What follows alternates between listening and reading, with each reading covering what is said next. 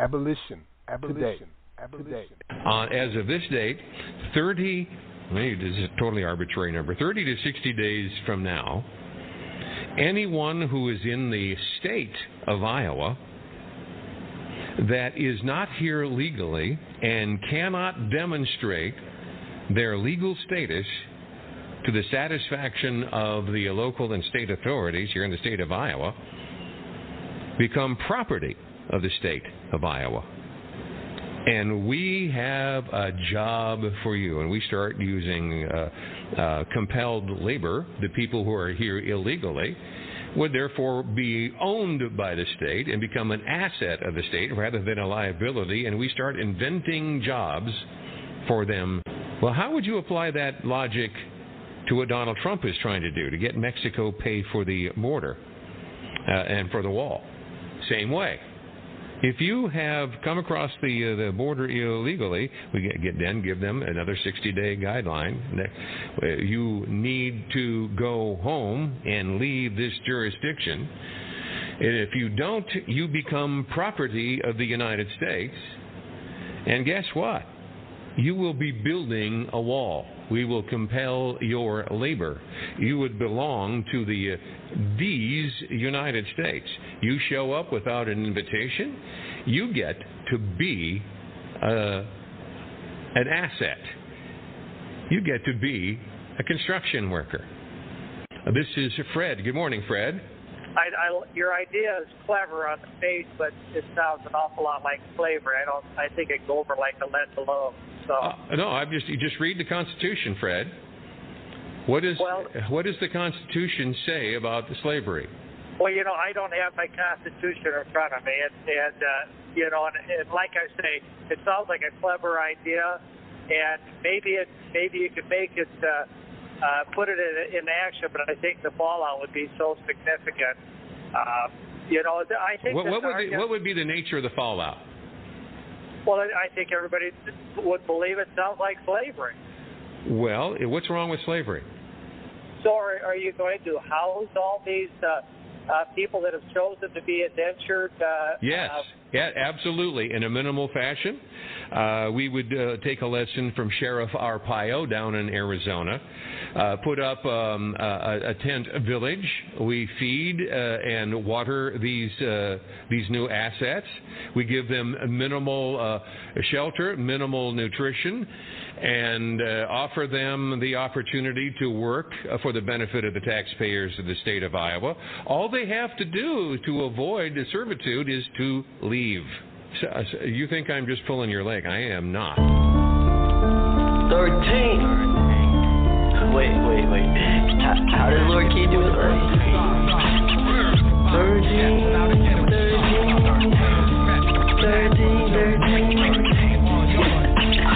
Shout out. 13. Yeah.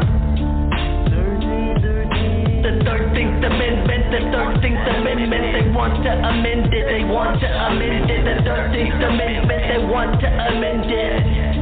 I heard they trying to amend it. The 13th Amendment, they want to amend it.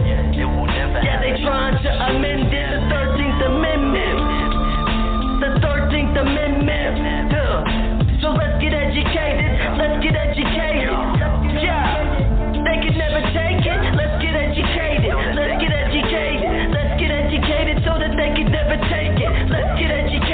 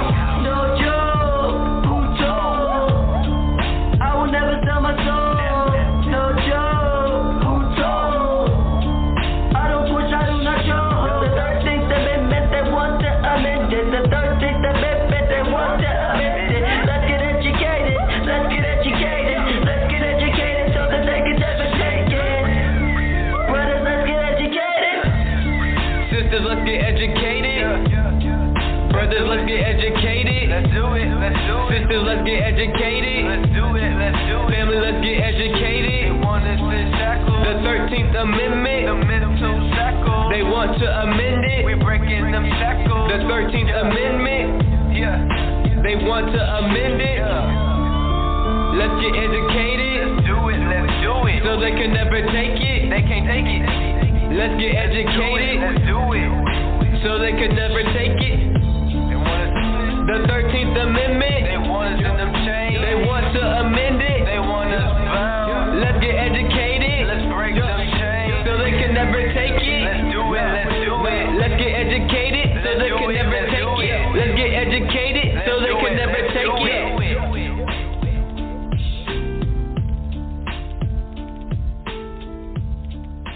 Abolition. Today.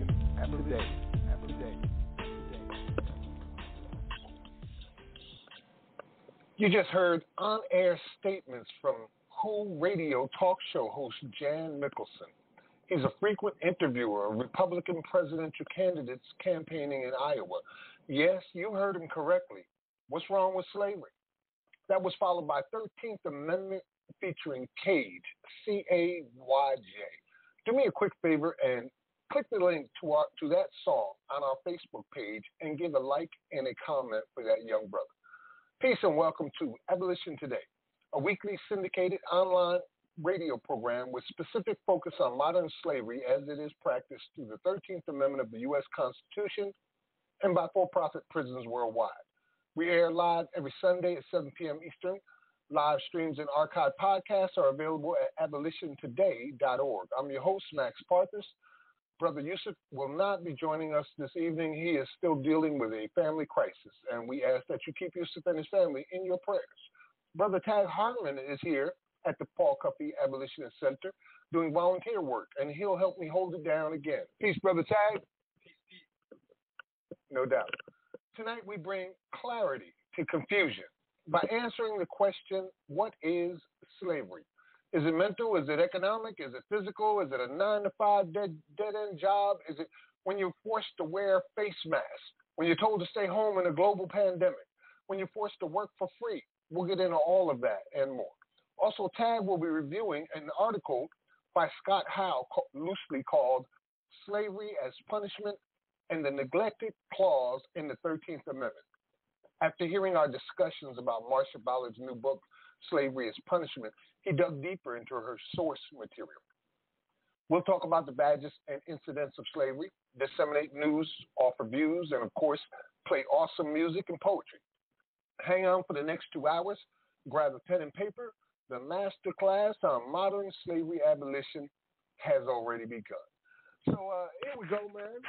Let me put the mic over here so we can share like that. We're up in the Paul Cuffey Abolitionist Center. It's been a heck of a week, as always. So much has been going on. I'm happy to say that my nephew Tiny has been found. I know for most of you, like, what are you talking about, Max? My nephew Tiny was missing for a week.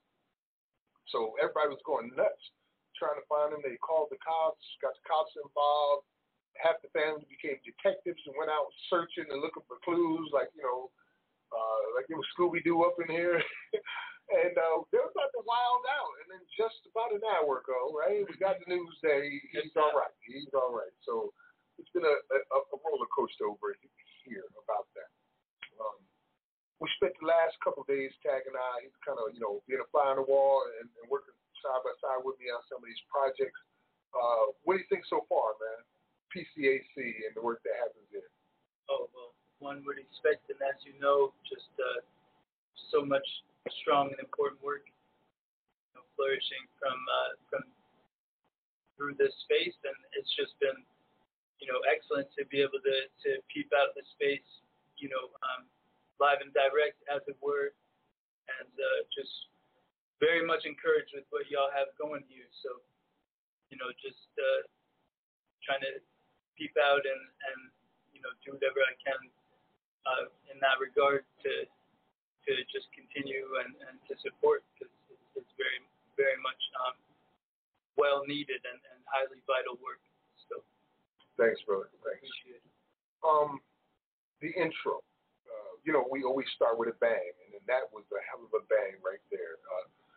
Jan Mickelson is a very popular, or was a very popular right-wing conservative Republican talk show host.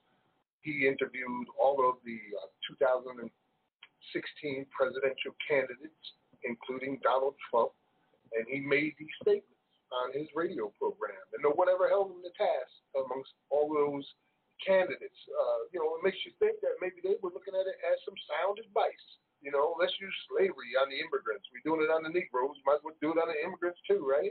And here's how we can do it, why we should justify it, and even pointed out the 13th Amendment with the nerve to say, because the dude was like, yo, that's like slavery. People be flipping out. What's wrong with slavery? Have we heard that before? What's wrong with slavery? Teach the good, what would they say? Teach the bad, the ugly, and the good about slavery. We've seen it in schools where they've had questionnaires, what was good about slavery, as if, it was something at all good about it.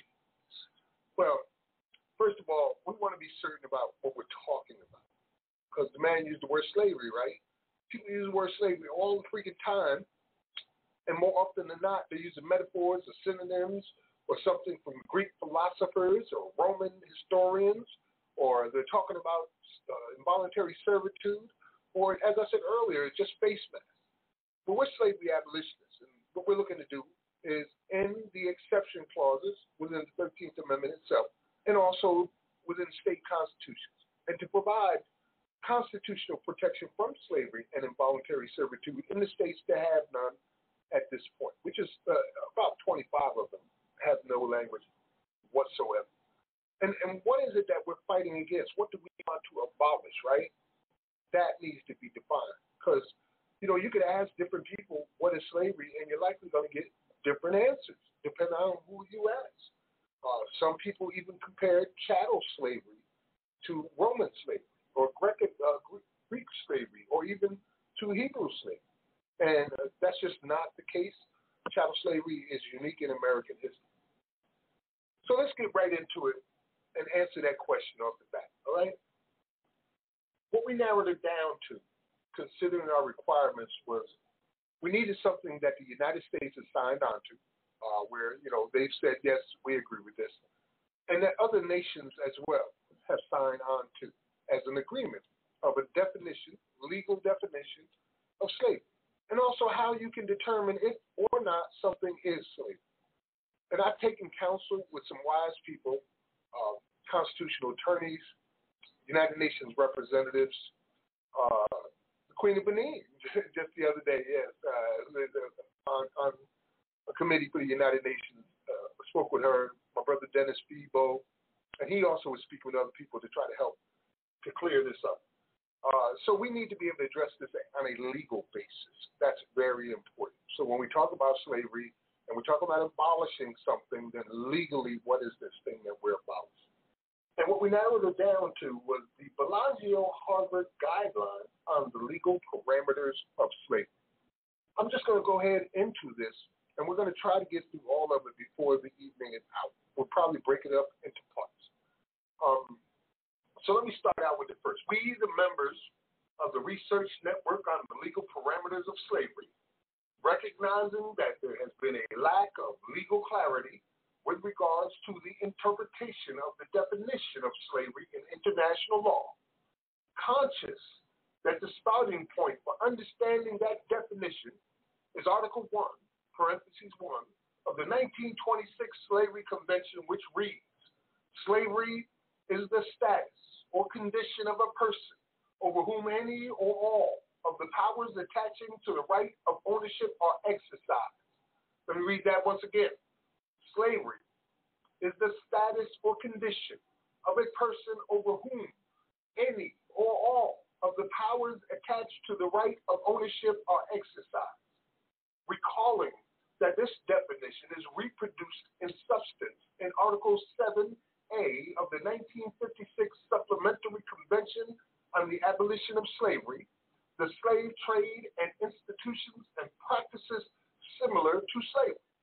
Also noting that the 1926 definition of slavery is once again reproduced in substance in the definition of enslavement found in Article 7.2c of the 1998 statute of the International Criminal Court, and developed in more detail in the secondary legislation of the court in its elements of crimes, bearing in mind the provisions in international human rights law regarding slavery within the 1948 Universal Declaration and 1966 International Covenant on Civil and Political Rights, as well as the provisions regarding slavery in regional human rights conventions of the African, European, and Inter-American systems. Considering the inclusion of slavery as an enumerated type of human exploitation in both the 2000 United Nations Palermo Protocol on Trafficking in Persons and the 2005 Council of Europe Convention on Action Against Trafficking in Human Beings, mindful of the pronouncements and case law related to slavery of international, regional, and domestic courts, having met to consider the issue at the 2010 symposium entitled The Perimeters of Slavery at the Rockefeller Foundation's Bellagio Conference Center in Bellagio, Italy, having further deliberated in 2011 at a meeting under the auspices of the Harriet Tubman Institute for Research on the Global Migrations of African Peoples, York University, Canada, and came together once more at the 2011 symposium entitled The Legal Perimeters of Slavery, Historical to the Contemporary at Harvard University, under the auspices of the Charles Hamilton Houston Institute for Race and Justice, Harvard Law School, the Harvard Sociology Department, the W.E.B. Du Bois Institute, recommend the following guidelines related to legal parameters of slavery. So I'm going to stop right there because that just tells you that, in the legalese, they took all this into consideration, the power, the weight of what they were taking on to define what exactly is slavery. And it says guideline number 1, the legal definition. The legal definition of slavery in international law is found in Article 1 of the 1926 Slavery Convention, which reads, slavery is the status or condition of a person over whom any or all of the powers attached to the right of ownership are exercised. So let's get into that right away. Tag, comments on that? Yeah, there seems to be this continuous reference back to ownership, and ownership being somewhere near the essence of the definition of slavery that we're seeing here. Yes. A lot of times we kind of point at prison labor as the core identifier of slavery in the United States and worldwide with prison labor. Because we do say that China's using prison labor too, and that's slavery, right? But that's not the only thing, because when you say slave labor, remember, the labor has a word that comes before it, slave. And that's the root of it right there, ownership. If you, what do they say? In any, whether any or whole. Let me read it one more time over here where it says, any or all of the powers attaching to the right of ownership. So you can portray yourself as having power, just one power over one part of someone's life. I control your Tuesdays. I own you on Tuesdays. You know what I mean? That you could be just that, and that still would qualify. All right. So, guideline number 2: the exercise of powers attaching to the right of ownership. In cases of slavery, the exercise of the powers attaching to the right of ownership should be understood as constituting control over a person in such a way as to significantly deprive that person of his or her individual liberty with the intent of exploitation through the use, management, profit, transfer, or disposal of that person. Usually, this exercise will be supported by and obtained through means such as violent force, deception, and or coercion. Now, I can already start seeing the connections right there to modern day prison for profit, leasing for profit, right on through that 13th Amendment exception clause. What about you, Ted? right there in agreement of that. As far as the observations are concerned, I see just right there at the end some key words and the actions that go behind those words, such as violent force, such as deception, and such as coercion. And so all of those are deployed against those of us who find ourselves behind these walls sanctioned by the 13th Amendment exception clause as slavery. Right. Exactly. And, since the 13th Amendment says key moment where you become property is duly convicted.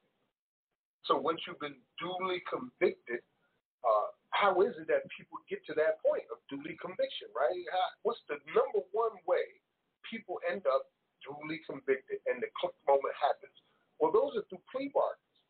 94% state, I believe, and 97% federal, and in a plea bargain. So if, according to the Sixth Amendment, you're supposed to have a fair and speedy trial by a jury of your peers and access to competent counsel and representation, and you're not getting that, then that means you're being coerced. You're forced now. You're going to get 100 years if you go to court. But if you take this deal, I'm going to give you 5 years and probation. What do you think most people are going to say? Even if they didn't commit the damn crime, you're up against district attorneys who have unlimited funding, and you have nothing. You don't even have competent counsel. So we end up with a rate of 95% of all federal cases ending in plea bargains, like an assembly line of flesh and bone. So it definitely fits guideline 2. Excuse me. Let's do guideline number 3. Possession is foundational to slavery. Man, it sounds like church up in here, don't it? Possession is foundational to slavery. Where there is a right of ownership and respect of a thing, ownership implies a background relation of control. That control is the power attaching to the right of ownership known as possession.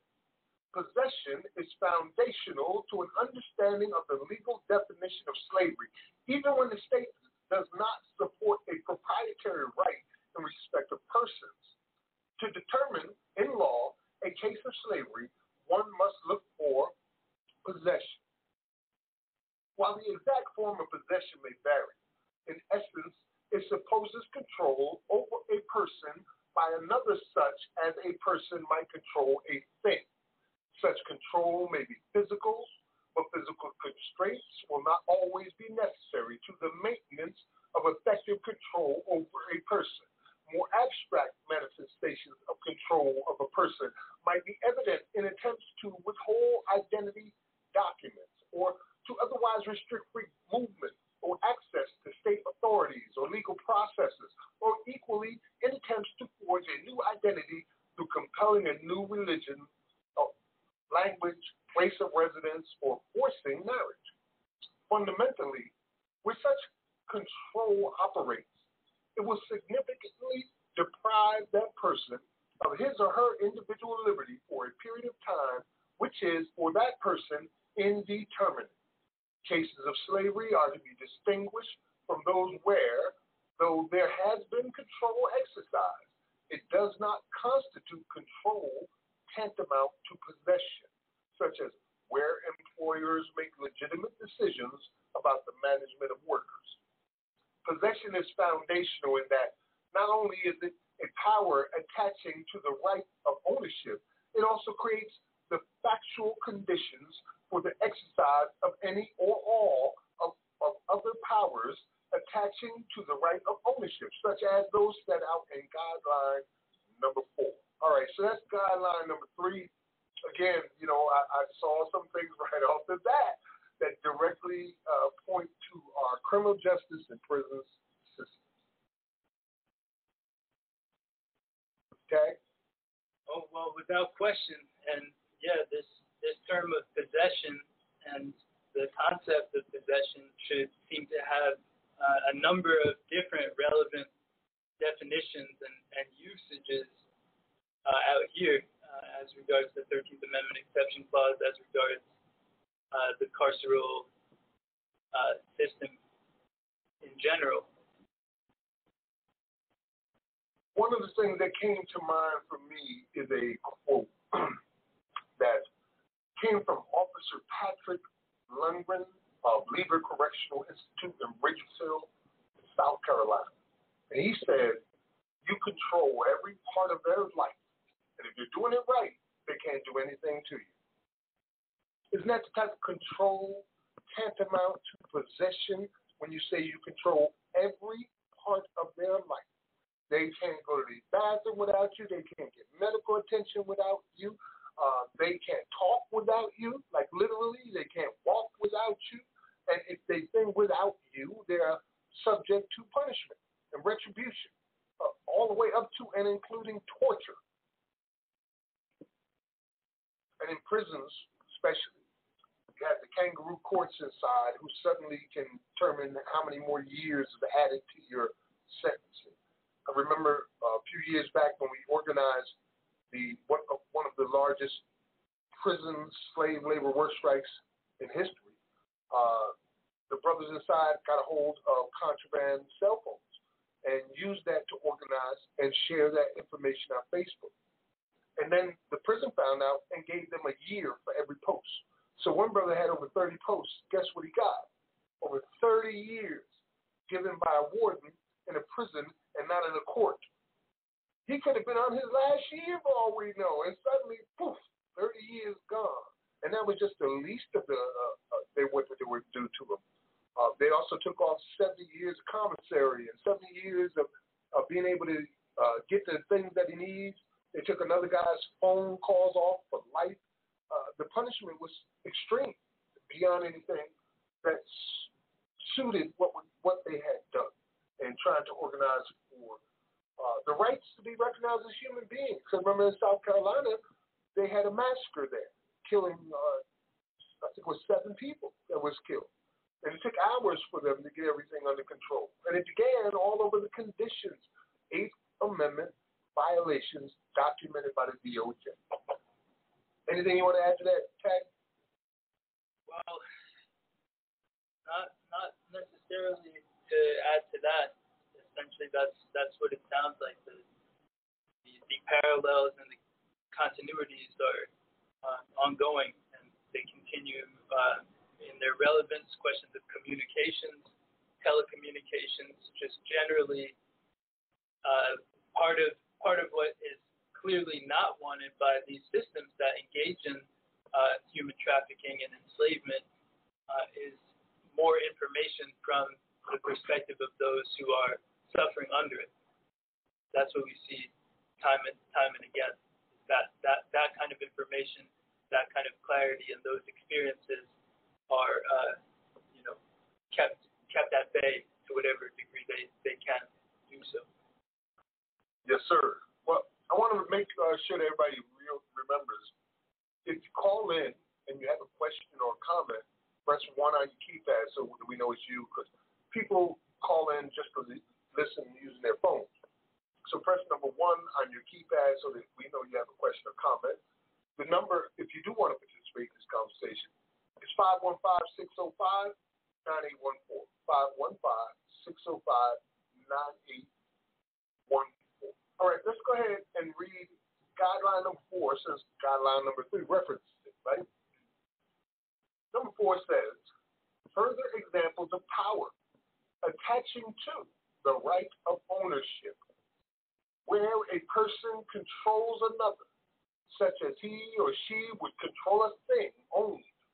Such possession makes possible the exercise of any or all of the powers attaching to the right of ownership. Collectively, the exercise of any or all of the powers attaching to the right of ownership may serve to indicate the presence of control of a person tantamount to possession, and so provide evidence of slavery. The following are further examples of powers attached to the right of ownership. And then they go with A, buying, selling, or transferring a person. Before I go into the further description, we already know that through prison stocks and jail bonds, you can buy and sell people. Because that's how it works, you know what I mean? They try to play it off like you're investing in the prisons, but the prisons are useless without people.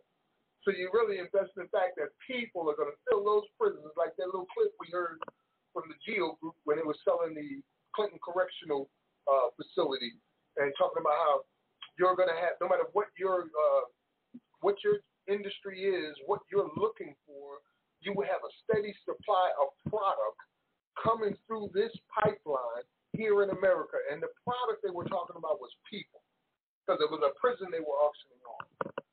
So buying and selling is definitely part of the process here, and transferring is certainly also involved in that too, because we have human trafficking within our prison systems. An example would be Eloy, Arizona, right? So they got this prison in Eloy, Arizona that when it was first built, basically was built to house only Hawaiians. So if you broke a law in Hawaii, they would send you to a for-profit prison in freaking Arizona. And, you know, Vermont does the same thing. Vermont ships prisons over to Michigan and Mississippi. And Mississippi's a hellhole with their prisons. And they're sending Vermonters to this hellhole in Mississippi where they never committed any crimes. So this is human trafficking. All right, let's continue. Buying, selling, or otherwise transferring a person may provide evidence of slavery. Have establishing control tantamount to possession. The act of buying, selling, or transferring that person will be an act of slavery, period. Evidence of slavery may also be found in similar transactions, such as bartering, exchanging, or giving or receiving a person as a gift, where control tantamount to possession has been established.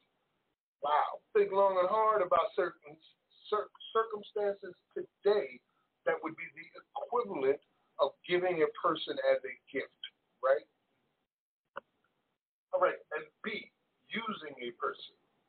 Using a person may provide evidence of slavery, having established control tantamount to possession. The act of using that person will be an act of slavery. Now, you got to have that control, like the CEO said out there in South Carolina. If you control all of their lives and you're doing it right, every moment of their lives, they can't do nothing to you. So you have to have this control tantamount to possession to achieve this. Evidence of such use of a person may include the derived benefit from the services or labor of that person. In such cases, a person might be used by working for little or no pay, utilized for sexual gratification, or used by providing a service. And before we go into C, let's make some commentary on what we just heard right there. Okay? Yeah, this, you know, it gets into some of the countless heinous aspects of enslavement and all of the exploitation that entails. And when you get into some of the specifics and examples of such heinous exploitation, it can be difficult to encounter, certainly, but it's the realities are what they are. And it's important that defining something as systematic as enslavement include those particulars. And there are all kinds of ethical and, you name it, questions to think about as far as how you go on to represent or depict or acknowledge these realities, but acknowledging them is necessity. Yes, and I also saw the examples. I was, as I'm reading this, I'm like, okay, where do I see this in the prison system? So under using a person, we were just talking about today where the detective is facing 35 counts of rape. He was raping black men, this detective, right? Yep. Running around at gunpoint, in the jails raping them, in the streets raping them, all around the city of Philadelphia. This detective was raping men at gunpoint. And that's all part of that process of slavery. You see it there. The same example. Another example would be in Tutwiler Prison in Alabama with the women that had to go through a couple of decades of guards raping them. where they had abortion clinics right there on the prison property because they were getting pregnant so often. Some of them even had babies that were given to this Russian-run adoption center. I forget the name of it. But this was happening while in prison to the women in Alabama. There was another one in New York where the women were being forced to give blowjobs for personal items they would need, for sanitary items. They would have to do strip dances for toothpaste. If they wanted to make a phone call, they had to have lesbian sex with each other in front of the guards. These were the things they were living through. And it fits all of that description in using a person. So you don't have to have it happen everywhere. You just have to have these things happening within that system for the entire system to be a problem. All right, let's go to number C. Managing the use of a person. Managing the use of a person may provide evidence of slavery, having established control tantamount to possession. The act of managing that person will be an act of slavery. Of such management of the use of a person may include indirect management, such as a brothel owner delegating power to a day manager in a situation of slavery in the context of sex work. All right, so, not a lot to say right there. That's pretty clear. We can see it, right? Everything doesn't apply always to just the prison industry we're dealing right here because there's various forms of slavery, like sex slavery, child slavery, and things like that. All right, so let's go into D. Profiting from the use of a person. Now, this is a big one. You know that's happening here, man. Louisiana, you listening to me, right? California, y'all hear me, right? Your forest fire is about to have a big season, I suspect. That there's going to be thousands of prisoners out there working for, $1 a day and a potential day off if they risk their life. All right. Profiting from the use of a person, D. Profiting from the use of a person may provide evidence of slavery. Having established control tantamount to possession, the act of profiting from the use of that person will be an act of slavery. Evidence of profiting from the use of a person may include cases where a person is mortgaged, lent for profit, or used as collateral. Evidence of profiting from the use of a person may also include making money or deriving any other kind of income or benefit from the use of the person, such as the use of an agricultural worker in a situation of slavery, where the profit from the picking of a crop is taken or received by another, whether in the form of wages or of the harvest. So that's D. And we got we got two more in this category. So let's go on moving to C. And if you feel like you need to stop me, so you want to make a comment on something, let me know, all right? Absolutely. And let me check the phone lines real quick. Nope. All right. Remember to press 1 if you have something to say. So, transferring a person to an heir or successor. Transferring a person to an heir or successor may provide evidence of slavery, having established control over a person tantamount to possession. The act of willing that person to a child or other heirs or successor will be an act of slavery. Evidence of such transferring of a person may include a case of inheritance, where a woman on the death of her husband is deemed to be inherited by another person. Evidence of such a transferring of a person may also include the conveying of a status or condition of a person to that of a successive generation, such as from mother to daughter. So they're obviously talking about in some nations where if you die, the brother takes on the role of husband. The next oldest brother takes on the role of husband will be an example of that. And also the antebellum period where you were born a slave and your children were born a slave and you died a slave, and literally they will put you into the will, much like Martha Washington had in her will with the, I think it was 90 or so people that she claimed to own. 83, actually. 83. All right, and F, disposal, mistreatment, or neglect of a person. Disposing of a person following his or her exploitation may provide evidence of slavery, having established control over a person tantamount to possession.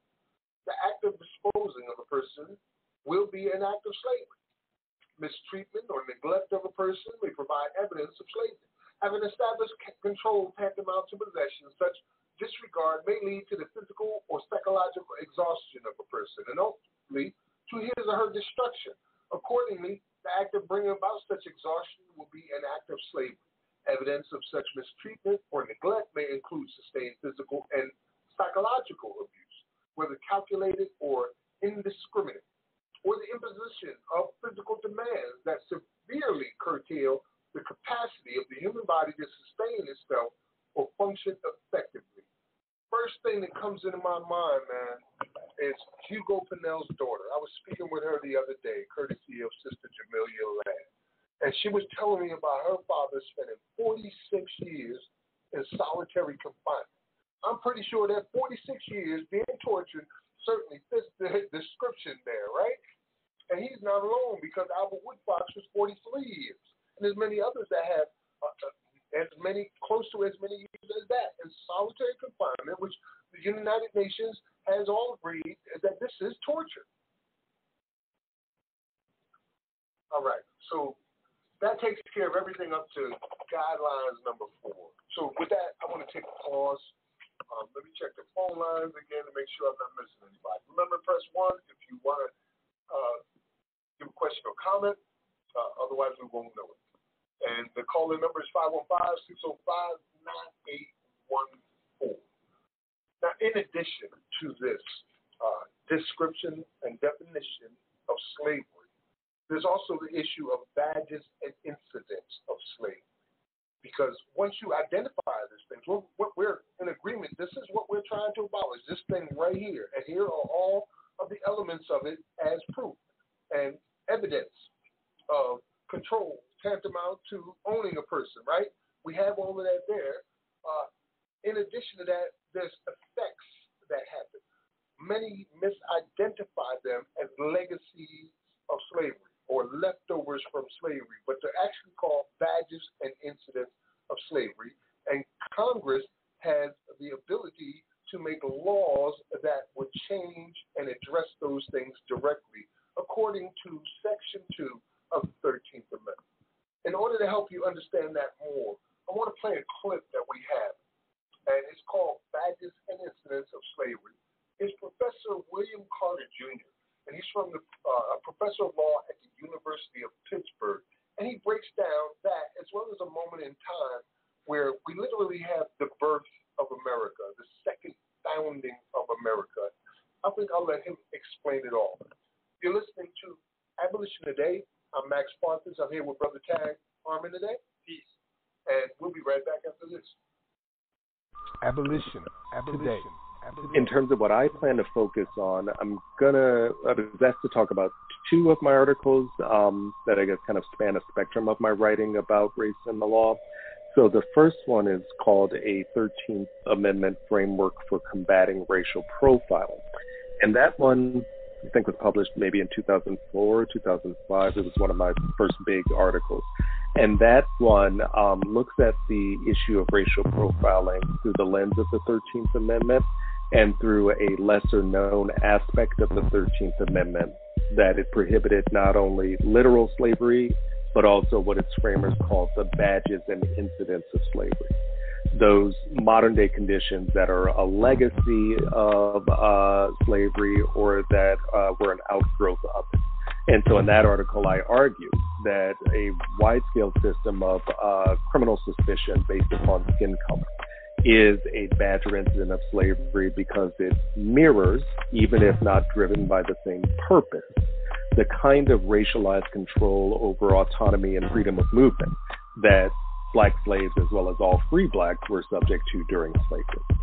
So I'll talk a little bit about that one piece, and I know that David and Jalila will have a lot to contribute there because of their own work about race and the criminal law.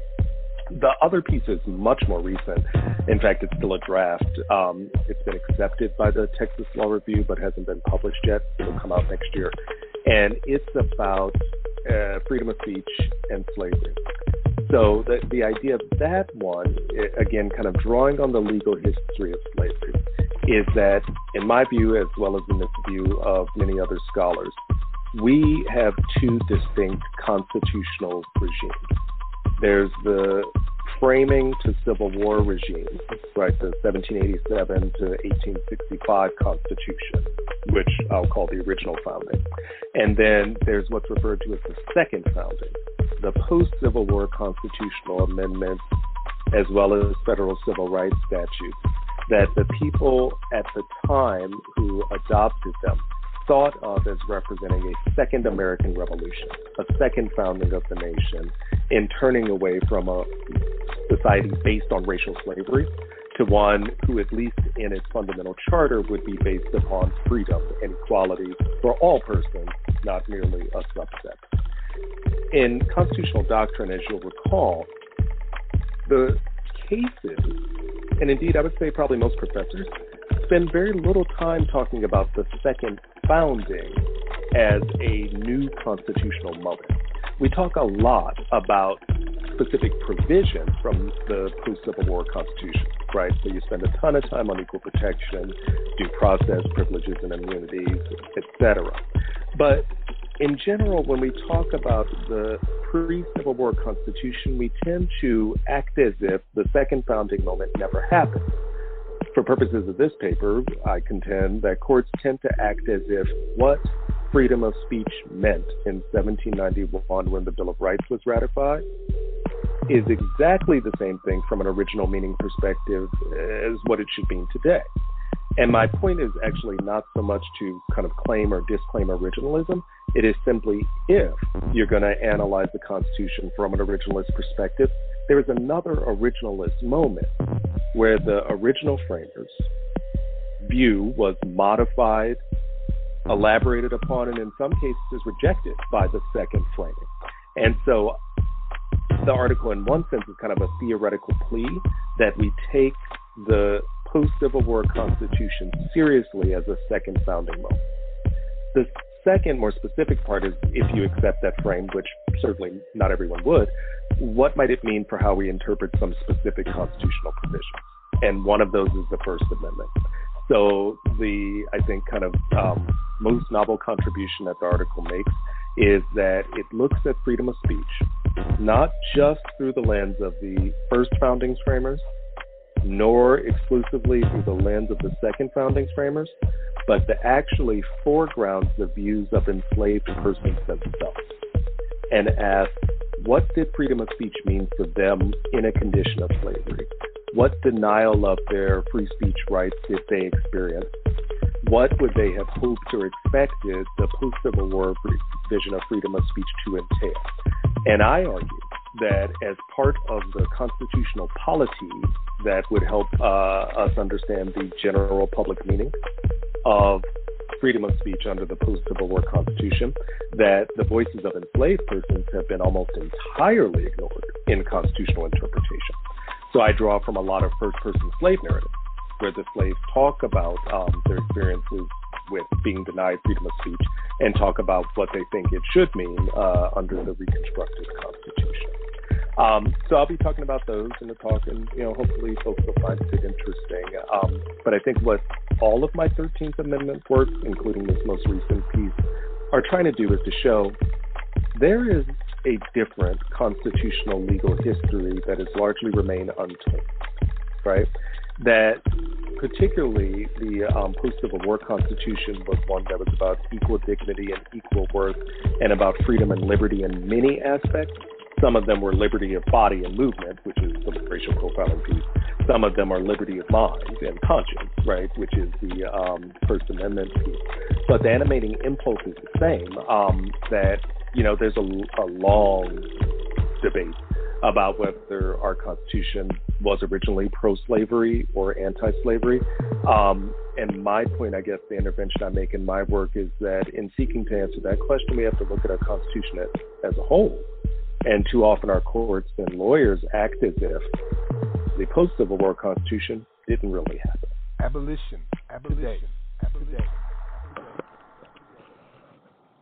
Welcome back to Abolition Today with Max Parkus, and today, Tag Harmon.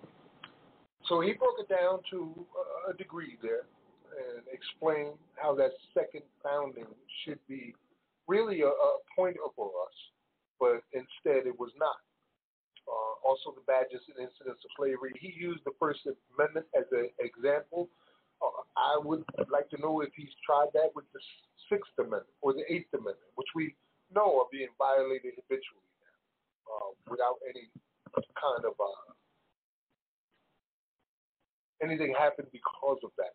So I'm curious. I'll look further into that. What do you think, Jack? Well, I thought that the question of originalism was mad intriguing. That's also on issue in the article that I want to discuss at some point if minutes allow, and that seems like one area of overlap between the questions being addressed just now on audio and some of what Scott Howe seems to be looking to get at as far as originalist interpretations of the Constitution and how that might be interpreted in different periods. Over the past couple of months, we've been talking about Marcia Ballard and her book Enslavement as Punishment. She also did a video where she discusses her book, and we used a few of her clips. Last week you heard the clip where she made the proposal that part of, well, like our Miranda rights, when you're initially arrested, not only should you be informed that you have a right to remain silent, you have a right to attorney, anything you say it can and will be used against you in a court of law. Not only should they tell you that, but they should also tell you that if you should be convicted of the crime you're being arrested for, you may end up as a slave, losing all rights and privileges as citizens. And we last week was like, damn, imagine, I can only imagine the face of the first person to hear that said to them. You know what I mean? Crime would drop real quick, wouldn't it? And I'm gonna be a what? Real, and it's a very practical approach to some of the challenges that we face. And certainly, a change like that does not represent, the abolition of slavery, for example, but it certainly represents a measure that has a common sense value to it that could help us to defend against the various and multifarious tentacles of prison slavery. You dug a little deeper in her sources, which was Howe, what's his name? David Howe? Yes, Scott Howe. Scott Howe. You found Scott Howe, which she had pointed to about 8 or 9 times in her book there. And you read some of his work. Want to tell us what you found? Absolutely. So to continue off of the thread of originalism and how that relates to what Scott Howe is looking to outline here, this is from, as has been pointed toward, Scott Howe's Slavery as Punishment, Original Public Meaning, Cruel and Unusual Punishment clause in the 13th Amendment. And the sister Marcia Ballard draws from this text, among others, in her recent Enslavement as Punishment, which sounds, and from what I've seen, is extremely strong and thoroughly supported. And so part of what Scott Howe here is pointing toward is that you can't claim, according to Howe, that there was some lack of knowledge or information at the time that the 13th Amendment was passed and ratified and became law, and the exception clause included, that there would have been plenty of public information and public knowledge of what all that might entail, being enslavement. And so part of what Howe is demonstrating here, or looking to show through the history, is that the public meaning, the original public meaning, should be how we derive the intended meaning, quote unquote, or what this constitutional language, this amendment language, would have meant.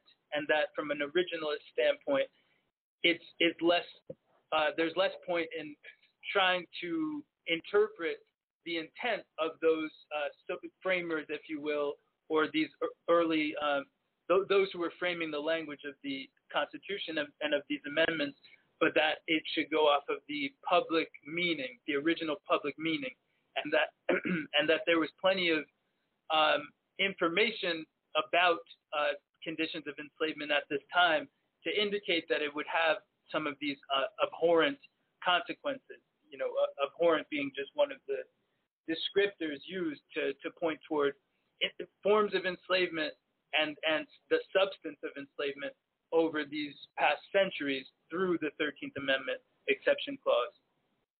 And so that's more or less the thrust of the argument from what I can glean as not a legal, I'm no kind of lawyer or anything to that effect, but it struck me as with regard to the legal scholarship that I've seen, it struck me as more involved in questions of the ongoing relevance of the 13th Amendment clause through 1865, through the postbellum period.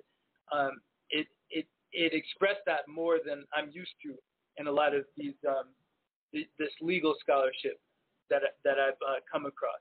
And so that's for just one example, and just pointing toward the overlap. Questions of badges and incidents of slavery do arise in this text as well. And full quote, there's a section C, the punishment clause. This is on page 992 of Scott Howe's article. And it starts to ask some questions rooted in what the focus of the original debate was around the 13th Amendment. And so the quote goes, "The focus of the original debate about the 13th Amendment was not on its punishment clause, but on its central prohibition and its second section on enforcement." And then it goes on to say, did the amendment prohibit only a, quote, condition of enforced compulsory service, or also certain, quote, badges, incidents, and indicia, end quote, that accompanied the racially based chattel slavery that had existed in the antebellum South?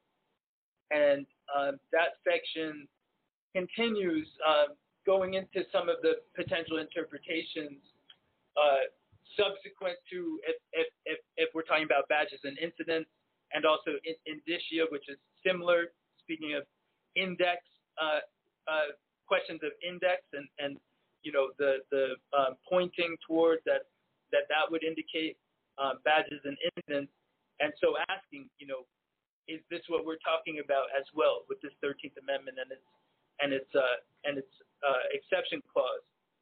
And so part of it's pointing toward is the fact that at the time, Howe's argument is that available information around what slavery consisted of was so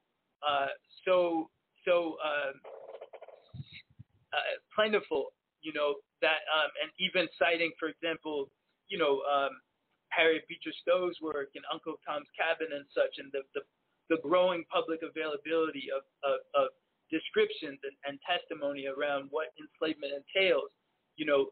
It's pointing toward the fact that by using such clear language as slavery, as well as indentured servitude, and having them both included in that particular clause, there would have been there clearly was not a great deal of question at the time as to what slavery could constitute, and that it was the lack of challenge around that as compared to, for example, this other question, the initial focus, according to Howe, which was on the second section on enforcement, and this question of Congress, that Congress is the one that's entitled to enforce this, at least according to Howe's research, is the one that was much more well documented as to the debate and argument at the time of its passing. And so it goes on. It talks about the what is termed the dual character of the slave, according to, and it uses that language, quote, the slave. That is certainly not my language or how I would describe any such individuals whatsoever. but its language speaks to the slave had a dual character, which caused tension in how the law viewed the, quote, master-slave relationship. And so that, too, was an interesting section as far as, how different concepts of enslavement have tried to approach this question. So this so-called dual character, we're talking about the belief or the legal construct, the legal fiction, as it refers to at another point in this article, of a dual character of a person and property. So that a slave, quote unquote, was both person and property, and that this dual character created all kinds of issues, but also led to a lot of ambiguity around the law with respect to those who are enslaved. Like being 3/5 human regarding the number of representatives in Congress. Yeah, exactly. Was there more to that? There was. I'm happy to pause there and. We can do a couple more minutes if you want. Completely, on your call, if you want to address a few more of them. I have some other spots quoted from the article. Well, this is all supporting information to what we're saying here today. We're identifying what slavery is, and also the badges and incidents of slavery. And he mentioned a few of those in there as well. So this is valuable knowledge. It's one of the reasons why we call it a master class, right? And we're learning out loud right along with you. There are no courses for this, so there's very few places where you can get all this and try to make sense of it. So today we're all about what is slavery, like legally, what is slavery? And it has to include the issues that surround slavery, the badges and incidents of slavery, especially since Congress has that power. As they said, it's well documented. That's where most of the power to control this thing right now is. But we have to call it what it is in order to be able to point out these incidents and badges. You can't point out incidents and badges of mass incarceration. That's just not how it works. You don't point out incidents and badges of policing for profit or prison for profit. It has to be what? Incidents and badges of slavery. And so it's important that we identify these things properly and hold them under their legal content, because accountability is important. Accountability is key. As a matter of fact, this June 12th, I will be part of a panel discussion with Dr. Joy James and Dr. Jared Paul about accountability. I think I have the link up here for you. But that'll be June 12th. So look at our page there, Abolition Today, on Facebook, for more information for that. You're definitely going to want to hear that, because I don't get to often talk about accountability. And I'm looking forward to having that opportunity. All right, so we want to finish off the Bellagio Harvard document and go through the final parts of it. We're about 60% through it, but before we do that, now that we have a better perspective with this inclusive information, I want to take a music break. And when we come back on the other side of that music break, we'll get into guideline number 5. And if we have a call or two, we'll take that. You're listening to Abolition Today with Max Parthas and Tag Harmon tonight. Brother Yusuf is dealing with family emergencies, and his birthday was just a couple of days ago, so wish him happy birthday, and send up some good vibes and prayers for his family. We're at abolitiontoday.org. Our archives are available 24 hours a day, 7 days a week. You can learn about this anytime you feel like it. We'll be right back after this. Abolition Today. We all think that slavery ended after the Civil War with the 13th Amendment. Not true. We just put walls around it. Check this out. Leave your comments, ding the bell, share it with your friends, and subscribe to our channel. 13th Amendment. We've been talking about the 12th Amendment, how that might lead to, an absolute screaming, flaming disaster this fall and winter. And I mean, it could get really, really ugly. But the 13th Amendment was the amendment that ended slavery in the United States. And everybody talks about it like, hey, it ended slavery. Isn't that cool? Well, it didn't end slavery. The 13th Amendment did not end slavery. It narrowed it. It said that you may only have slaves in the United States, enslaved persons, if it is done under the color of law. If a person is convicted of a crime, then the state may choose to sell them into slavery. You don't believe me? Look up the 13th Amendment. It's right there. So as a result of this, for 100 and some odd years, I think the 13th Amendment was ratified in the mid to late 1870s, and as a result of this, what we have is prison labor. And you've got a whole bunch of for-profit corporations who've jumped in on this. Hey, it's like these are the modern-day plantation owners. They are running slavery enterprises. Now, this does not happen in any other civilized country in the world, any other developed country in the world. But it does happen here. And it's one of the reasons that while we are 4% of the world's population, we have 20% of the world's prisoners. Probably 3/4 of those prisoners are there because, hey, it's slave labor. Let's make the most of this. I find it interesting that we have 20% of the world's deaths from COVID, too. I was looking at those numbers yesterday, and somebody was like, yeah, we're 4% of the world's population, 4.5% of the world's population. We have 20% of the world's COVID deaths. And I thought, well, that's interesting. We also have 20% of the world's prisoners. And so, here we are. But anyhow, the University of Florida, day before yesterday, announced that they will no longer use slave labor in 2020. The University of Florida has relied on prison and jail inmates to provide farm labor. This is from a press release, actually. It's a statement by President Ken Fuchs of the University of Florida. The title of his statement was Another Step Toward Positive Change Against Racism. He's noting that most of the people who are imprisoned and then sent out for slave labor are people of color, African Americans and Hispanics principally. He said there are agricultural operations where the University of Florida has relied on prison and jail inmates to provide farm labor. The symbolism of inmate labor is incompatible with our university and its principles, and therefore this practice will end.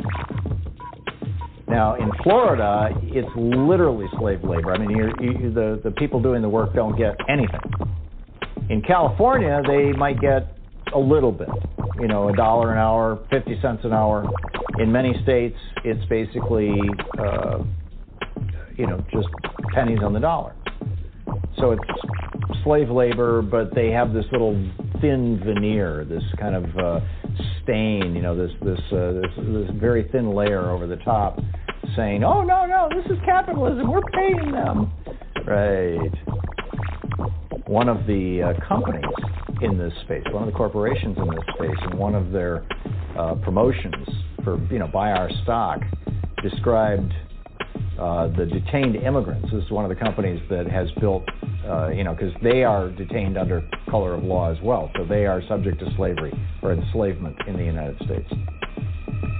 They described the people in their prison paid for by you and me to the tune of as much as $700 per day as, quote, a readily available captive labor force. And we got corporations using prison labor all over the country, not just state governments, not just state universities. It's just mind-boggling. Cease to agitate, we will, when the slave whip's sound is still. When no more guiltless slim, fetters cut that's earthly grim. When no more hounds thirst for blood, scouring the thorny Georgian woods. When no more a mother's pleading prayer quivers on the southern air. On that day, we will be family equal, born and free. Dawn will come, night will cease, we'll rejoice, mind at ease. For that day will work its way, that's when we'll cease to agitate. That's when we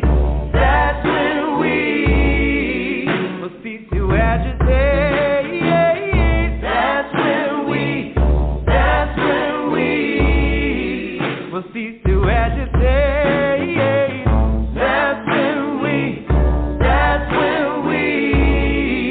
will cease to agitate.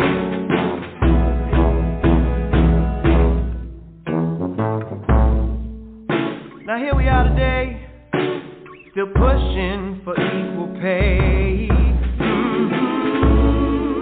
And these treaty rights don't hold. They're shining like the deepest gold. And the stain of blood remains, a mother's only son slain. Our kids crying out for more, continually being ignored. On that day, we will be fairly equal, born and free. Dawn will come, night will cease. We'll rejoice, mind at ease. For that day we'll work and wait. That's when we'll cease to agitate. That's when we will cease to agitate. That's when we will cease to agitate. That's when we will cease to agitate. That's when we will cease to agitate. Abolition. Today. You just heard the Tom Hartman program with Tom Hartman talking about how slavery never ended. And that was followed by the Song of the Agitators from Corey Wendell McClellan. If you get a chance, go ahead and like that too. You know, those guys people out here really trying to bring light to this instance and using their talents, and they sound fantastic. They're doing a great job. Show them some love. The one brother that we started with had like 2 likes. This one right here only had 25. I'm like, what? How can this brother right here is what is called a freedom singer. His entire album is like this, and you should check him out. His name, once again, is Corey Wendell McClellan.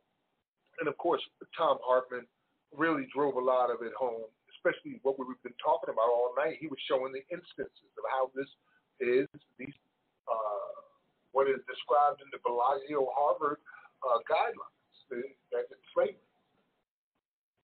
All right, so speaking of the Bellagio guidelines, let's get up to number 5. Number 5 says, making a determination as to whether slavery exists. Now, this is key, right? This is the point where you're supposed to go, is it slavery? So let's go here and say and read it.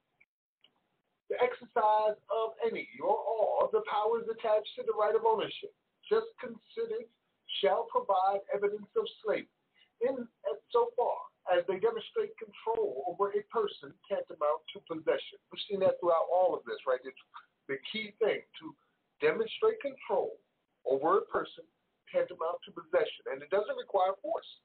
No, it does not require, and it doesn't say that it requires force. Right. Accordingly, in determining whether slavery exists in a given case, it is necessary to examine the particular circumstances, asking whether powers attached to the right of ownership are being exercised, so as to demonstrate control of a person tantamount to their possession. In evaluating the particular circumstances to determine whether slavery exists, references should be made to the substance and not simply to the form of the relationship in question.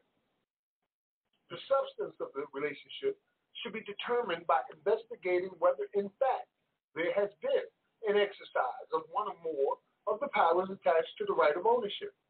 This will include a determination as to whether control tantamount to possession is present. Man, that is pretty clear. The 13th Amendment codifies it, says it right there, except the person is duly convicted, right? So now you become property. And then what happens once you get in? You're a number now, right? You don't even have the rights of a citizen. Anybody else that has, you don't have them while you're in the prisons. You don't even get them when you get out of the prison. You leave without your rights and may never get them back again, right? And control is absolute. We're talking about a prison. And, the problem is the cunning of the slaver class. When they decided to mix their criminal justice with their slave trade, they left everybody confused. Because how are we supposed to know who's actually guilty and who's not? How are we even supposed to know if that person broke a law, then he deserves to be in jail? But the law's unjust, Yep. They knew exactly what they were doing. I was told today by a brother when they was talking about, how are we going to replace the system if we take the system apart? What do you do to replace it? Like, why would you want to replace a crime against humanity? You know what I mean? Like, who wants to do that? And that's the mindset of the slaver class. We can't lose this money. It's too big to fail. If it fails, look what happened in Willacy County with the prisons out there in Texas. You know what I mean? The whole county went bankrupt. Could you imagine if Colorado's prison system failed? You know how many counties depend on those prison systems? In Arizona, in California, man, we had forest fires that would burn down to the ground, wouldn't we?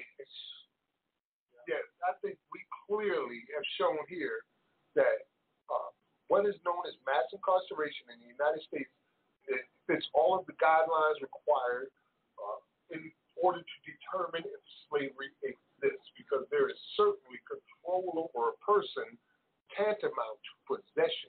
Not even tantamount, it literally in writing says it. Slavery is abolished except for prisoners duly convicted. Well, to connect it right back up to this How article that, I've been peeping out a little bit and drawing from in connection to our broader discussion around slavery and definition, it points toward, and so case law, we were just, of course, talking a bit about the concept and the reality of jailhouse lawyers and how critical and crucial that history is, that those who function in that way and who are able to share that knowledge base around law and how to make filings and how to do all the necessary legal work, which of course is just thrown at those of us who find ourselves on the inside at every turn. And so this is one of these cases, if we're thinking about case law, Ruffin versus Commonwealth, yes, out of Virginia, that it arises a great deal in those discourses, from a jailhouse lawyer perspective, those who are focused on questions of prison slavery and how that impacts the experience of those who are designated as enslaved under these kinds of under this kind of legalese. So it quotes it by saying, the use instead of language that treated slavery, this is talking about the exception clause, the use instead of language that treated slavery and involuntary servitude together conveyed to the ordinary citizen that the amendment allowed both of them as punishment for crime.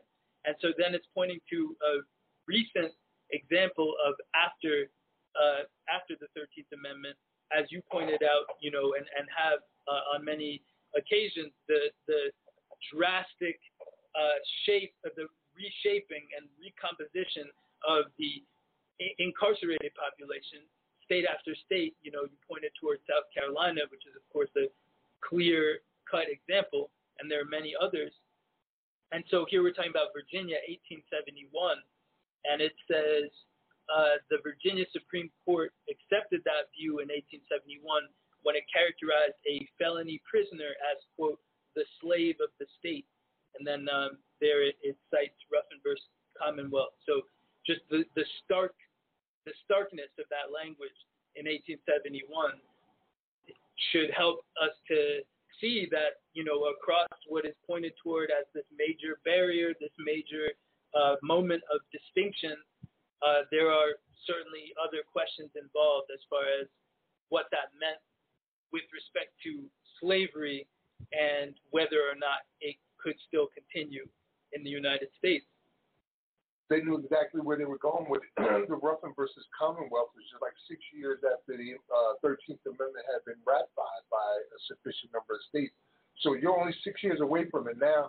You're literally talking about it, right? It's not in way past memory. That was what they were focusing on. Why do we need to do this? Because what are they? Slaves of the state. And convict leasing was the vehicle that actually made that happen. I don't want to get into the Juneteenth conversation too much right now because time is still short for us. But I'll say this much. When General Granger came to Galveston, Texas in 1865, talking about General Order Number 3, y'all, all the Negroes is free, y'all. Only a year later, not even a year, just months later, Texas began convict leasing in 1867 with the railroads and the mines. And then in I think it was 2018, when they found mass graves in Sugar Land, Texas, among other places, of convicts who had been literally worked to death and thrown into mass graves in Texas. All right, let's go ahead and get into the next, as much of this as we can. I'm going to speed through a lot of this, all right? So, guideline number 6, expropriation. Ordinarily, exclusion from expropriation or security of holding would be deemed a power attaching to the right of ownership. However, as the state generally does not support a property right in persons, a negative obligation against the state generally no longer exists. Period. I just want to say for the record, that doesn't apply to the United States. We're the only nation that actually has slavery as part of our Constitution. However, the state has that minimum positive obligation to bring about the end of either the status or condition of a person over whom any or all of the powers attaching to the right of ownership are exercised. The state may have a further positive obligation with regard to the prohibition against slavery on the basis of domestic law as well as regional or international instruments. So it's basically saying that the state is responsible for ending this within their borders, that you're supposed to stand against this, and that it is not generally that the state is the one actually doing this. But in America, that is exactly how it is, and it's spreading across the globe, as we know. Guideline number 7, terminology. The term slavery has often been utilized to describe circumstances that go beyond the legal definition as established by the 1926 Slavery Convention. In law, only slavery and institutions and practices similar to slavery, which is often abbreviated to practices similar to slavery, have standing and are defined in international law via the 1926 Slavery Convention and the 1956 Supplementary Convention. So only those things in law, slavery, institutions, practices similar to slavery. Those are what's included. Guideline number 8, distinctions between slavery and forced labor. This is where my brother Dennis Spiegel said that there was some particular issues. So let's see. The 1926 Slavery Convention recognizes that forced labor can develop into conditions analogous to slavery. Although forced or compulsory labor is defined by the 1934 Slavery Convention as all works or services which is exacted from any person under the menace or any penalty and for which the said person has not offered himself voluntarily. Forced labor will only amount to slavery when, in substance, there is the exercise of the powers attaching to the right of ownership. Slavery will not be present in cases of forced labor where the control over a person tantamount to possession is not present. We've already shown that that's present at all times. Even if they tell you, we'll give you time off if you work, that's coercion. It doesn't have to be violence. It can be pure coercion. And who would say no to that? If they tell you, we'll do it, we'll give you 20 cents an hour. If you're in an environment where no cents an hour is the usual and there's an economy, 20 cents is a fortune. I remember a brother telling me that $1 a day was good money. So it's all about the economics of the situation you're dealing with and supply and demand. So sometimes, they'll happily take those pennies because there's nothing else. And somebody got to buy everything that needs being bought. Right. And another of those terms that was dropped in that context was deception. And there certainly would seem to be in evidence a whole lot of that going on with regard to prison slavery. Yeah, it's beyond just the prison slavery, just with the general public and the education. And now with the bills they're trying to put forth to prevent the actual truth of slavery in America being taught. So that right there is a part of a grand deception. The very idea that we're still here celebrating Juneteenth coming up, when 1 in 3 black men are expected to go to prison, is in itself part of that entire deception. How did you fool all of those people with the stats right in their face? How did you do that? It takes a lot of propaganda to get to that. 400 years of it at least. All right, guideline number 9, distinction between slavery and institutions and practices similar to slavery.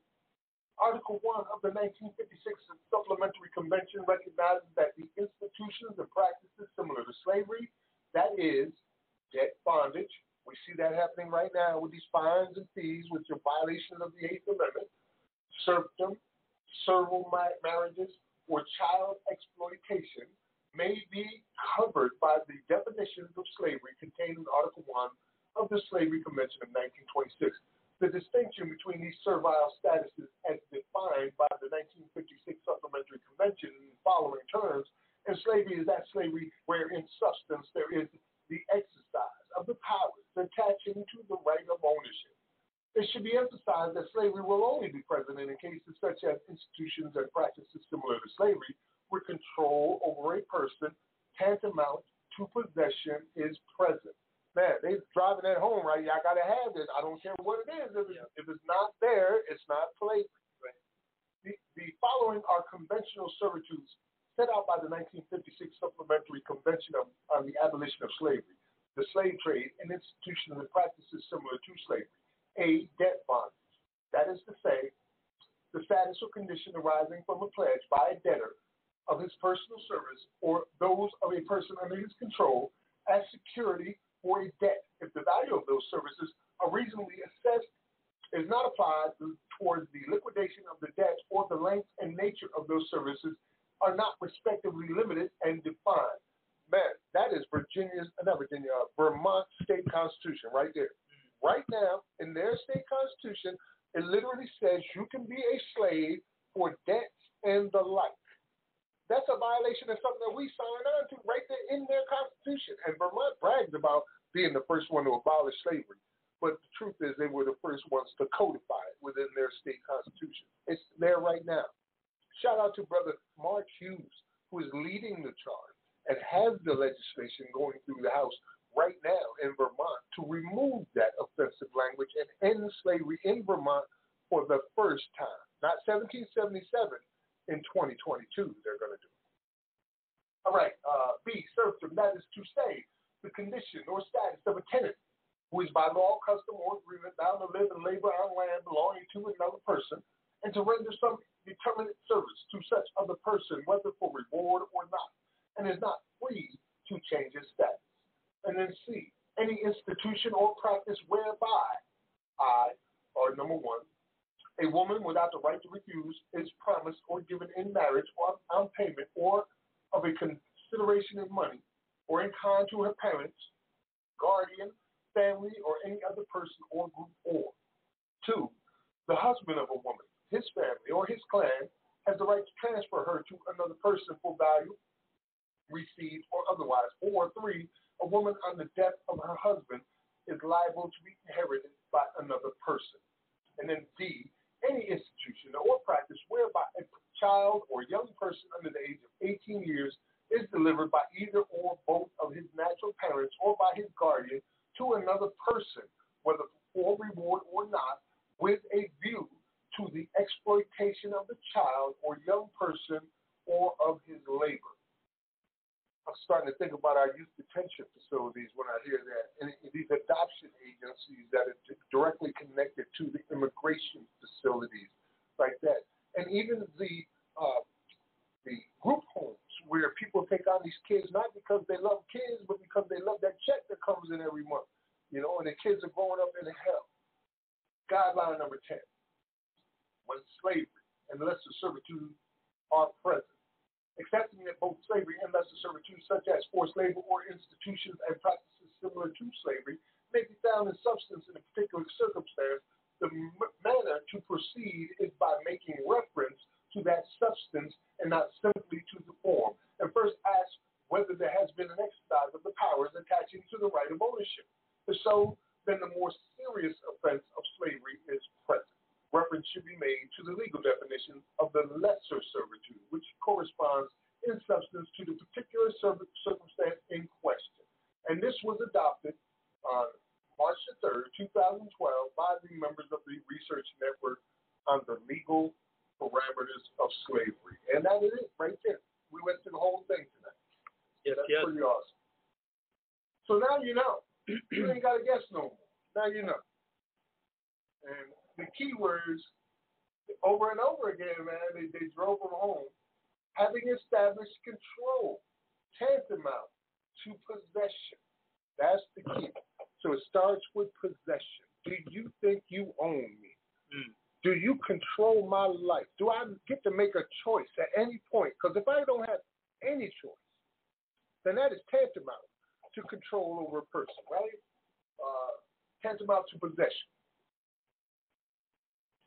Possession, ownership, control, and just to continue to draw some of the connections that are to be drawn from this Scott Howe article referenced in Sister Ballard's work, which recently published, if I'm not mistaken, right? Marcia Ballard's text. So, and it's right here in the flesh. 2020 it was published. Sister Ballard's Enslavement as Punishment. And part of what was being pointed toward in one of the more recent clips, which was discussing some of the examples of slavery, was discussing Florida specifically, and how also points toward Florida as far as the convict leasing is concerned out of Florida, and the particular direction that Florida went in 1869. On page 1010 of Scott Howe's work, it states, in 1869, Florida leased half of its prisoners, and Florida convicts soon found themselves working in railroad construction and in swampy turpentine forests infested with alligators and serpents. And that's supported by none other than Mancini's work, which is referenced heavily here on Abolition Today, as well as J.C. Powell's The American Siberia, or 14 Years Experience in a Southern Convict Camp, published originally in 1891. So it goes on to just outline some of the particular horrors experienced in Florida in this context. It also certainly, is addressed toward a number of other states where this prison slavery has been grievously enacted. It points another case that is highly cited is Ruiz versus Estelle. Another one that, for example, in Mumia's classic Jailhouse Lawyers, that is certainly cited there, as well as Dennis Child's work, which is called Slaves of the State, which goes into this question, which also cites the Ruffin case, which was mentioned earlier. So another important work that's demonstrating as clearly as possible that here in the wake of this particular amendment and its exception clause, all of these ongoing instances of enslavement behind imprisonment, and as this was Garrison, right, who referred to slavery as the crime of crimes, that crime of crimes. Well, we got about 9 minutes or so left that we can cover some ground on, and I still got a track that I want to play. I think we did a real good job tonight of bringing this to the organizers' attention. If we're going to end slavery, we need to be on the same page. And this is the legal definition of slavery. This is how it's defined. These are all the parameters that are required, and we covered them all. And it's very, very certain that we fit the description here in the United States for prison for profit policing. I want to show you through this next audio clip exactly what we're dealing with, what the opposition is about. And it'll be, of course, followed by some music and how they're going to kill us. Remember, Wilmington is the place where white supremacists overthrew the government and took over and killed the black established officials and citizens. That'll be followed by It Could Have Been Me from Holly Near. When we come back on the other side, we'll thank our sponsors and make our closing comments and then get into our final segment, which is the Bridging the Gap segment. Put together this week by Brother Tag. You're listening to Abolition Today. We'll be right back after this. Abolition. Abolition. Today. We turn now to this story. Tonight, 3 Wilmington, North Carolina police officers have been fired after a routine audit of a patrol car camera uncovered what authorities describe as extremely racist comments toward African Americans. Here's CBS's Jeff Pegues. An internal probe by the Wilmington Police Department reveals hate-filled conversations with 3 veteran officers. Officer Kevin Piner is heard telling Corporal Jesse Moore that the protests would soon lead to a civil war and that he is ready. He goes on to tell Moore that he was going to buy a new assault rifle and soon we are just going to go out and start slaughtering them expletive N-words. Piner says a civil war is needed to wipe them off the expletive map. That'll put them back about 4 or 5 generations. Later, during a phone call with Piner, Moore refers to a woman he arrested as the N-word and says she needed a bullet in her head right then. Donnie Williams is the department's new police chief. He fired the officers on his first day. When you talk about killing people and generations of people, that is disturbing. According to investigators, the officers blame their comments on the stress of today's climate in law enforcement. CBS News has reached out to the police union and the 3 officers for comment. So far, they haven't responded. Jeff Pegues, CBS News, Washington. Students in Ohio, 200 yards away, shut down by a nameless fire one early day in May. Some people cried out angry, you should have shot more of them down. But you can't bury youth, my friend. Youth grows the whole world around. It could have been me, but instead it was you. So I'll keep doing the work you were doing as if I were too. I'll be a student of life, a singer of songs, a farmer of food, and the righter of wrong. It could have been me, but instead it was you. And it may be me, dear sisters and brothers, before we are through. But if you can die for freedom, freedom, freedom, freedom, if you can die for freedom, I can too. The junta took the fingers from Victor Jara's hands. They said to the gentle poet, play your guitar now if you can. Well, Victor started singing until they shot his body down. You can kill a man, but not a song when it's sung the whole world around. And it could have been me, but instead it was you. So I'll keep doing the work you were doing as if I were too. I'll be a student of life, a singer of songs, a farmer of food, and a righter of wrong. It could have been me, but instead it was you. And it may be me, dear sisters and brothers, before we are through. But if you can sing for freedom, Freedom, freedom, freedom. If you can sing for freedom, I can too. A woman in the jungle, so many wars away, studies late into the night, defends a village in the day. Although her skin is golden, like mine will never be, her song is heard and I know the words, and I'll sing them till she is free. It could have been me, but instead it was you. So I'll keep doing the work you were doing as if I were too. I'll be a student of life, a singer of songs, a farmer of food, and the righter of wrong. It could have been me, but instead it was you. And it may be me, dear sisters and brothers, before we are through. But if you can work for freedom, freedom, freedom, freedom.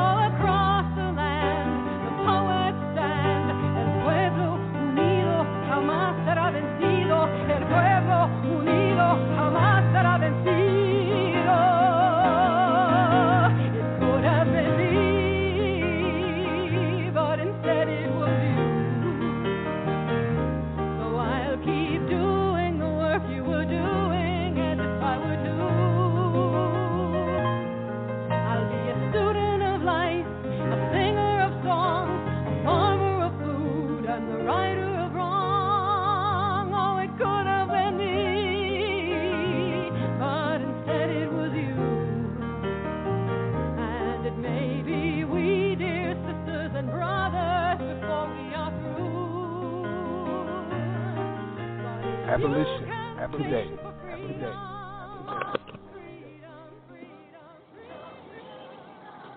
All right, that was the Wilmington, North Carolina police call for a race war and talking about how they're going to slaughter all of us niggas.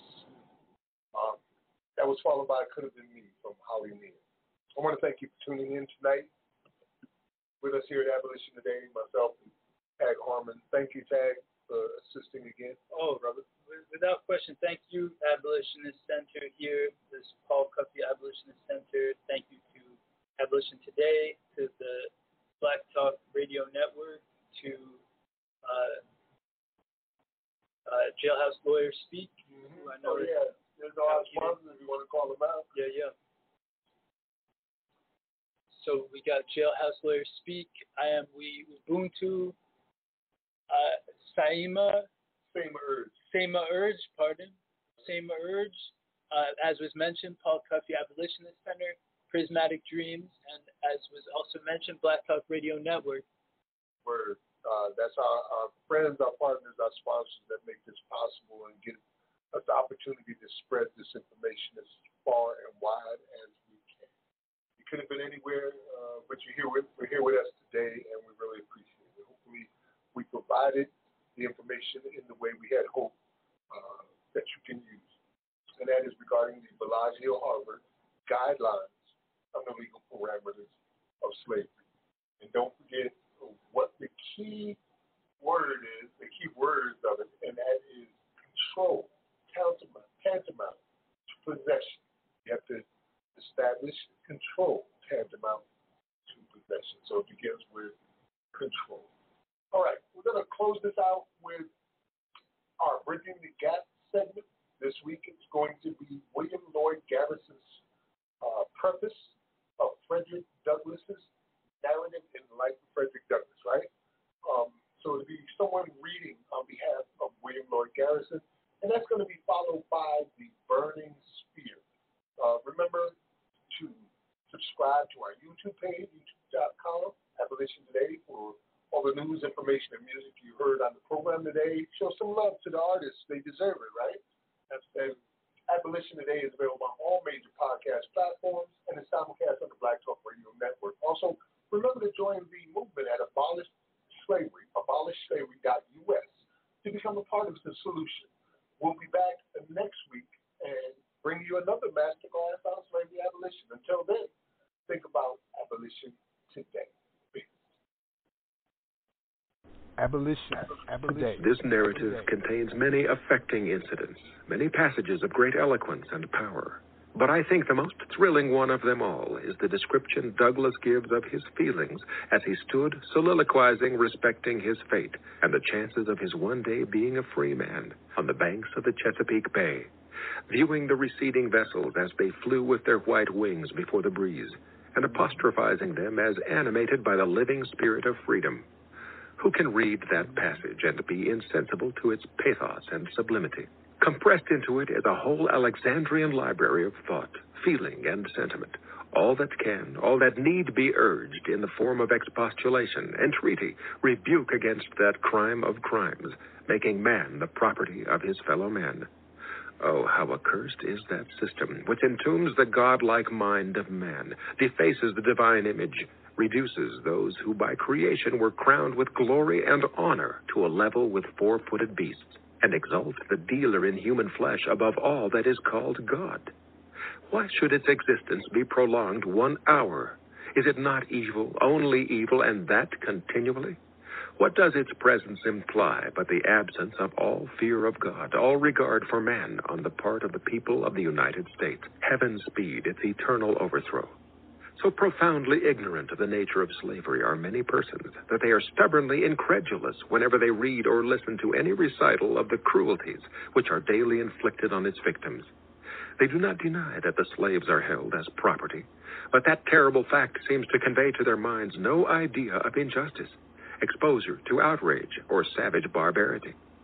Tell them of cruel scourgings, of mutilations and brandings, of scenes of pollution and blood, of the banishment of all light and knowledge, and they affect to be greatly indignant at such enormous exaggerations, such wholesale misstatements, such abominable libels on the character of the Southern planters, as if all these direful outrages were not the natural results of slavery, as if it were less cruel to reduce a human being to the condition of a thing than to give him a severe flagellation, or to deprive him of necessary food and clothing, as if whips, chains, thumb screws, paddles, bloodhounds, overseers, drivers, patrols were not all indispensable to keep the slaves down and to give protection to their ruthless oppressors, as if, when the marriage institution is abolished, concubinage, adultery, and incest must not necessarily abound. When all the rights of humanity are annihilated, any barrier remains to protect the victim from the fury of the spoiler. When absolute power is assumed over life and liberty, it will not be wielded with destructive sway. Skeptics of this character abound in society. In some few instances, their incredulity arises from a want of reflection, but generally it indicates a hatred of the light, a desire to shield slavery from the assaults of its foes, a contempt of the colored race, whether bond or free. Such will try to discredit the shocking tales of slaveholding cruelty which are recorded in this truthful narrative, but they will labor in vain. Mr. Douglas has frankly disclosed the place of his birth, the names of those who claimed ownership in his body and soul, and the names also of those who committed the crimes which he has alleged against them. His statements, therefore, may easily be disproved if they are untrue. In the course of his narrative, he relates 2 instances of murderous cruelty, in one of which a planter deliberately shot a slave belonging to a neighboring plantation, who had unintentionally gotten within his lordly domain in quest of fish, and in the other, an overseer blew out the brains of a slave who had fled to a stream of water to escape a bloody scourging. Mr. Douglas states that in neither of these instances was anything done by way of legal arrest or judicial investigation. The Baltimore American of March 17, 1845, relates a similar case of atrocity, perpetrated with similar impunity, as follows. Shooting a slave. We learn, upon the authority of a letter from Charles County, Maryland, received by a gentleman of this city that a young man named Matthews, a nephew of General Matthews, and whose father, it is believed, holds an office at Washington, killed one of the slaves upon his father's farm by shooting him.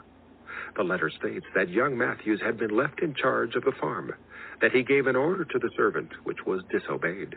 When he proceeded to the house, obtained a gun, and returning, shot the servant. He immediately, the letter continues, fled to his father's residence, where he still remains unmolested. End of quote. Let it never be forgotten that no slaveholder or overseer can be convicted of any outrage perpetrated on the person of a slave, however diabolical it may be, on the testimony of colored witnesses, whether bond or free. By the slave code, they are adjudged to be as incompetent to testify against a white man as though they were indeed a part of the brute creation. Hence, there is no legal protection in fact, whatever there may be in form, for the slave population, and any amount of cruelty may be inflicted on them with impunity. Is it possible for the human mind to conceive of a more horrible state of society? The effect of a religious profession on the conduct of Southern masters is vividly described in the following narrative, and shown to be anything but salutary. In the nature of the case, it must be in the highest degree pernicious. The testimony of Mr. Douglas on this point is sustained by a cloud of witnesses whose veracity is unimpeachable. A slaveholder's profession of Christianity is a palpable imposture. He is a felon of the highest grade. He is a man-stealer. It is of no importance what you put in the other scale. Reader, are you with the man-stealers in sympathy and purpose, or on the side of their downtrodden victims? If with the former, then you are the foe of God and man. If with the latter, what are you prepared to do and dare in their behalf? Be faithful, be vigilant, be untiring in your efforts to break every yoke and let the oppressed go free.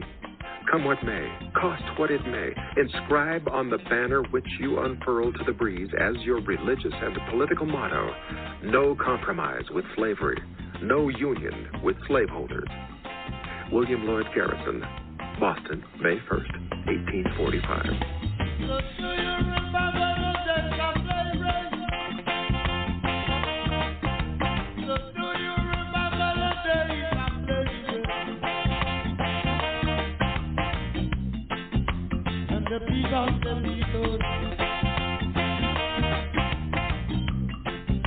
When the work of God and the use of slavery till their refusal. So do you remember the days of slavery? Oh, the big black boat. Oh, we usually pull it. We must pull it. With shackles around our neck. Believe me, and we sing so close. So do you remember the days of slavery?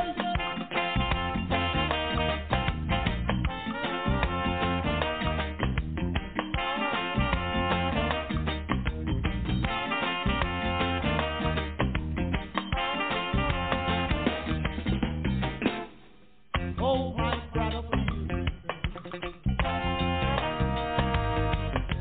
including my sister too, yes. And some of us showing them on that to be on in the land.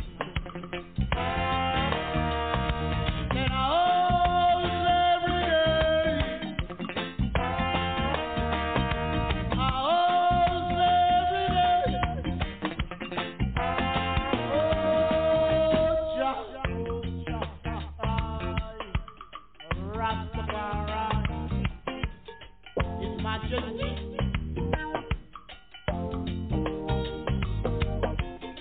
His Majesty, His Majesty, His Majesty, His Majesty. Majesty, His Imperial Majesty, Mama Africa, Mama Africa, Mama Africa.